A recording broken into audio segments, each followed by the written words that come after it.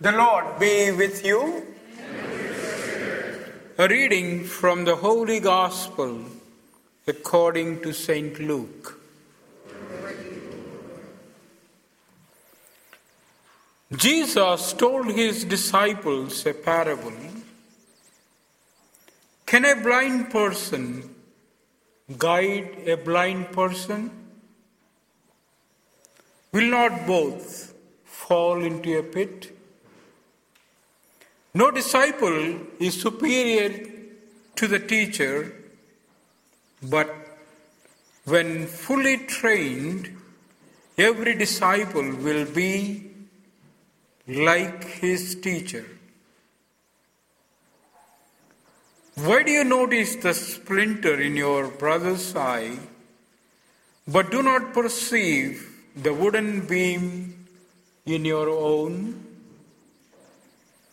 How can you say to your brother, "Brother, let me remove that splinter in your eye," when you do not even notice the wooden beam in your own eye?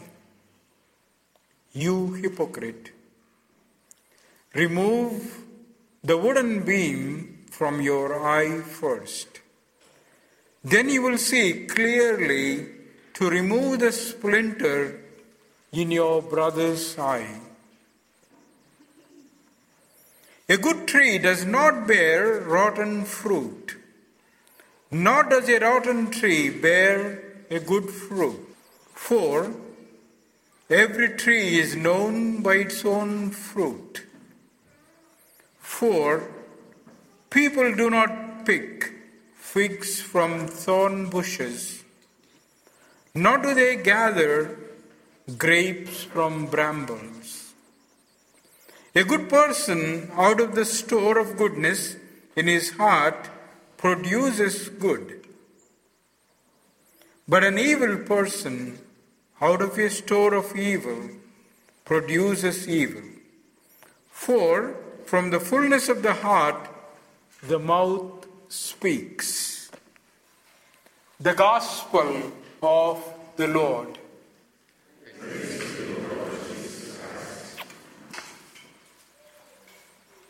This is an anecdote maybe 50 or more years ago, so you don't need to worry, just relax and enjoy the joke. There was a conscientious wife who tried every hard to please her ultra-critical husband, but failed regularly. He always seemed the most cantankerous at breakfast. If the eggs were scrambled, he wanted them poached. If the eggs were poached, he wanted them scrambled. One morning, with what she thought was a stroke of genius, the wife poached one egg and scrambled the other and placed the plate before him. Anxiously, she awaited what surely this time would be his unqualified approval. He peered down at the plate and snorted. "Can't you do anything right, woman? You have scrambled the wrong one." Does that happen? I think now no, right? The men have to make their own and women have to make their own, right? We came to that stage now. What I said is 50 years ago for you to sit and enjoy. And then I'd like to share with you today, more than words, two beautiful anecdotes that will guide us where we are going to think of those things. Once, a member of a monastic order, he committed a fault. A council was called to determine the punishment, but when the monks assembled, it was noticed that one monk, Father Joseph, was not among them. The superior sent someone to say to him, "Come, for everyone is waiting for you." So Father Joseph got up and went. While he was going, he took a leaking jug,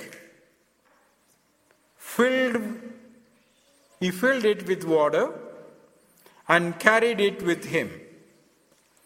When the others saw this, they asked him, "What is this, Father?" The old man said to them, "My sins run out behind me, and I do not see them, and today I am coming to judge the error of another." You don't need any explanation for that, right? That is my story, probably your story too. My brothers and sisters, that's why Jesus constantly in the gospel reminds not to make judgments. If you can, show your kindness or become God to somebody. Extraordinary, right? Extreme. I mean, Jesus was crazy. Not only he was then, but even today. The extraordinary mercy he shows to you and to me, and even when we people decide that somebody cannot receive his grace and mercy, but still he comes and shows to them. And we don't like it. But we need to go to that area, and we need to grow and become. And after my Mass, actually I wanted to go back to my room and come back, but all my time was gone explaining like Jesus and being Jesus. Jesus doesn't want us to be like Jesus. He wants us to be Jesus. Do you see that? He doesn't want us to be like Jesus. He wants you, and he gives you and me the grace to be Jesus. And today, and I would like to share with you another one too.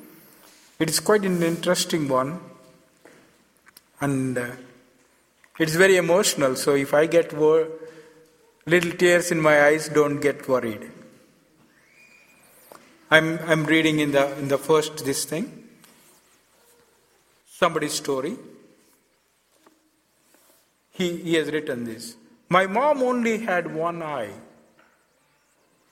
I hated her. She was such an embarrassment. She cooked for students and teachers to support the family. There was this one day during elementary school where my mom came to say hello to me. I was so embarrassed. How could she do this to me? I ignored her. There, and threw her a hateful look at her and ran away from her. And all my classmates yelled and fooled at me. Your mom has only one eye. I wanted to bury myself. I also wanted my mom to just disappear. I confronted her that day and said, if you are only going to make me a laughing stock, why don't you just die? My mom did not respond. I didn't even stop to think for a second about what I had said because I was full of anger. I was oblivious to hear her feelings. I wanted out of that house and have nothing to do with her. So I studied real hard, got a chance to go abroad to study. Then I got married. I bought a house of my own. I had kids of my own. I was happy with my wife, my kids, and the comforts I have. Never worried about her. Then one day my mother came to visit me. She hadn't seen me in years, and she didn't even meet her grandchildren. When she stood by the door, my children laughed at her, and I yelled at her for coming over uninvited. I screamed at her. How dare you come to my house and scare my children? Get out of here right now. And to this, my mother quietly answered, Oh, I am so sorry. I may have gotten the wrong address. And she disappeared out of sight. One day, a letter regarding a school reunion came to my house. So, I lied to my wife and my children that I was going on a business trip. After the reunion, I went to the old shack just out of curiosity. My neighbors said that she died. I did not shed a single tear. They handed me a letter that she had wanted me to have. My dearest son, I think of you all the time. I am sorry that I came to your house and scared your children. I was so glad when I heard you were coming for the reunion. But I may not be able to even get out of bed to see you. I am sorry that I was a constant embarrassment to you when you were growing up. You see, when you were very little, you got into an accident and lost your eye. As a mother, I couldn't stand watching you having to grow up with one eye. So I gave mine. I was so proud of my son who was seeing a whole new world for me in my place. With that, my eye, with all my love to you, your mother. And I don't think you expect me to say anything from here, right? You know what Jesus really meant. And we all make judgments. Some of us fortunate to rectify them, some of us cannot. But at the same time, my brothers and sisters, that is the reason why Jesus constantly tells you and me not to be the judge. Maybe sometimes you and I think that we are more clever, more greater than Jesus himself, that we could be better judges than himself. But he doesn't want any help. What to do? You and I have no other way except to withdraw and become as Jesus is. To show that extraordinary love to everyone, regardless of what you feel about them. Because our feelings are great in this world. We need to wait. We need to act with love, with kindness, with his great love. And whatever we do the other way, we will be at fault. And today, my brothers and sisters, as we are also starting the Lent, I had the funniest conversation today morning. I called my family. Maybe they would have spoken about their Lent already in the house. Their Sunday was over, so they would have had some announcements. So when they discussed at the home, possibly because nobody told me anything, but my brother's 4-year-old granddaughter, because she had courage to ask me, she asked me, "Grandpa, they told me that I cannot have chicken anymore during these 40 days. She loves her chicken, fried chicken. I cannot have any more," they said, "till I have to wait for the day, Easter day." Of course, that is the only thing. What we like, it stuck in our mind, right? What we like most. And she asked me, "Are you also giving up?" And I think my family would have always thought because I am priest, I knew everything and I am doing right. Certainly not.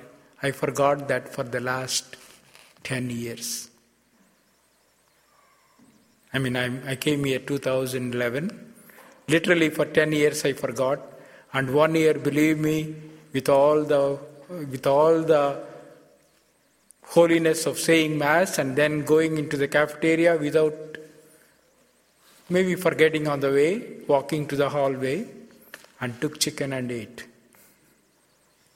Of course, there was no other, maybe my justification, there was nothing else that I could eat.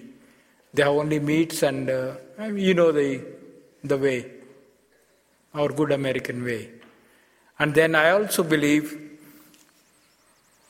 even when we say we can only have fish, and I had to request in the cafeteria to provide fish on at least some Fridays so that I don't need to go for confession. Though I need to do that some occasionally because I have to go for confession. Right?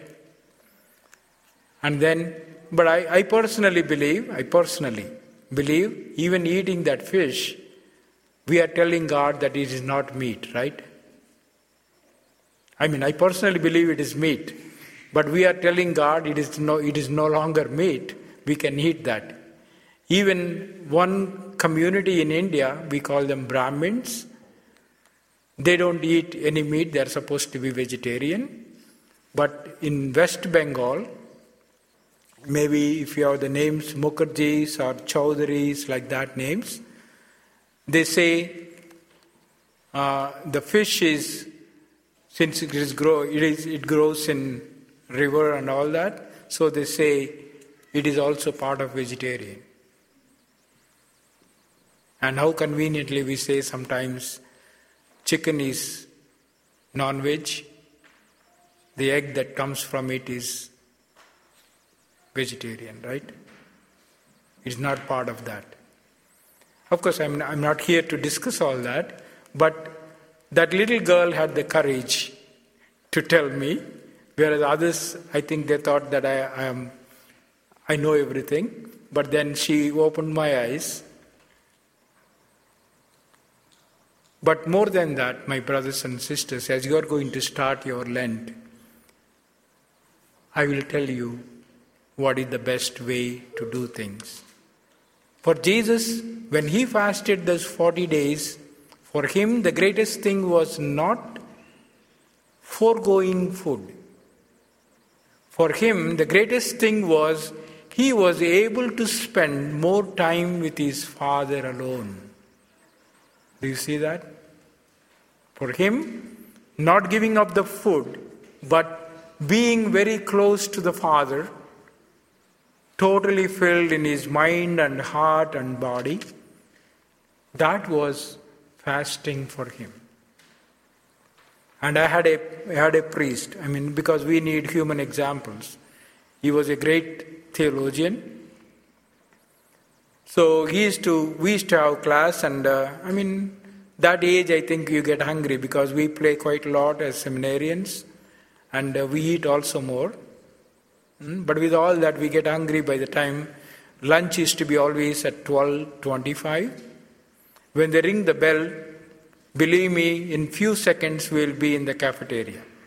We'll all be walking around or staying very close to the cafeteria. Literally there. We are supposed to be praying that time. But then we can pray, I think, right there. That's what, and then whenever he used to have his last period, which ends by 12 o'clock, he was not finishing till 12:25 or 12:35 some days. And then after that, he will tell us to take our breviary. Our, breviary, right? Our morning prayer, office of readings, midday prayer, which a priest is, I don't say supposed to, obliged to say. Whereas the daily mass is not an obligation for a priest. Whereas I made a promise that I am going to say my daily prayers every day. They don't ask that. Don't go. You can ask me the question, are you saying, Father, it's okay? Don't ask the other priests. Okay? I'm not here to make you to do that way. Find fault with somebody, no. So, he is to tell us at that 12:25, 12:30 when we are hungry, he is to say, now take your breviary and say your midday prayers. Once you finish, you go for lunch. And that is the wonderful and great fasting. When you are hungry, learn to spend some time with God. And learn to put on something on you. Maybe something beautiful. Every day during this Lenten 40 days, you can come to the church and pray. You can do the Stations of the Cross. And if you find difficult to do alone, I will get you permission. You can come to WakeMed. Every day we have at 11:25, Monday to Saturday, at 11:25 before the Mass, we have Stations of the Cross. And we are very innovative. It lasts only 8 minutes. Of course, we are not doing because of the time, but because of the staff who need to go back to their work. I am the only fellow who has no work there. All the rest have to work in order to get some payment. Whereas I don't need to work. I think the moment he ordained me, I don't need to do anything, I think. I'm kidding with you. Don't quote that anywhere. My friends, learn to put on something on you. That will be your great Lent. And at the end of the Lent, you should all be able to say that you are little more a better person. I know I don't go with that terminology. I will say you are little more holier than you started your Lent. And take courage to do physically and spiritually, and take advantage. God provides you. At the end of Lent, you should be able to also say, I lost 10 pounds. God is our safety, our rest, our rock of strength. With confidence in the Father's love, we pray that through the Church's faithful announcement of the gospel, God's word may bear abundant fruit in our lives. We pray to the Lord. Lord, hear our prayer. For all marriages and families, especially those who are suffering from tension and division, that the peace of the Lord will heal them and unite them more closely to one another. We pray to the Lord. Lord, hear our prayer. For all who mourn and who feel the sting of death in their families, that they remain steadfast and full of hope in the Lord. We pray to the Lord. Lord, hear our prayer. For the grace this week to see clearly our own faults and bring them to the Lord. We pray to the Lord. Lord, hear our prayer. Today's Mass is being offered for the people of the parish. We pray to the Lord. Lord, hear our prayer. For those who are sick or infirm and for their caregivers, that God in his mercy will draw close to them and raise them up, we pray to the Lord. Lord, hear our prayer. For the repose of the souls of all the faithful departed, that through our prayers and those of the Blessed Mother, they may join the saints in heaven. Eternal rest grant unto them, and let perpetual light shine upon them. May their souls and the souls of all the faithful departed, through the mercy of God, rest in peace. Loving Father, we pour out our hearts before you. Please hear and answer our prayers. Through Christ our Lord. Amen.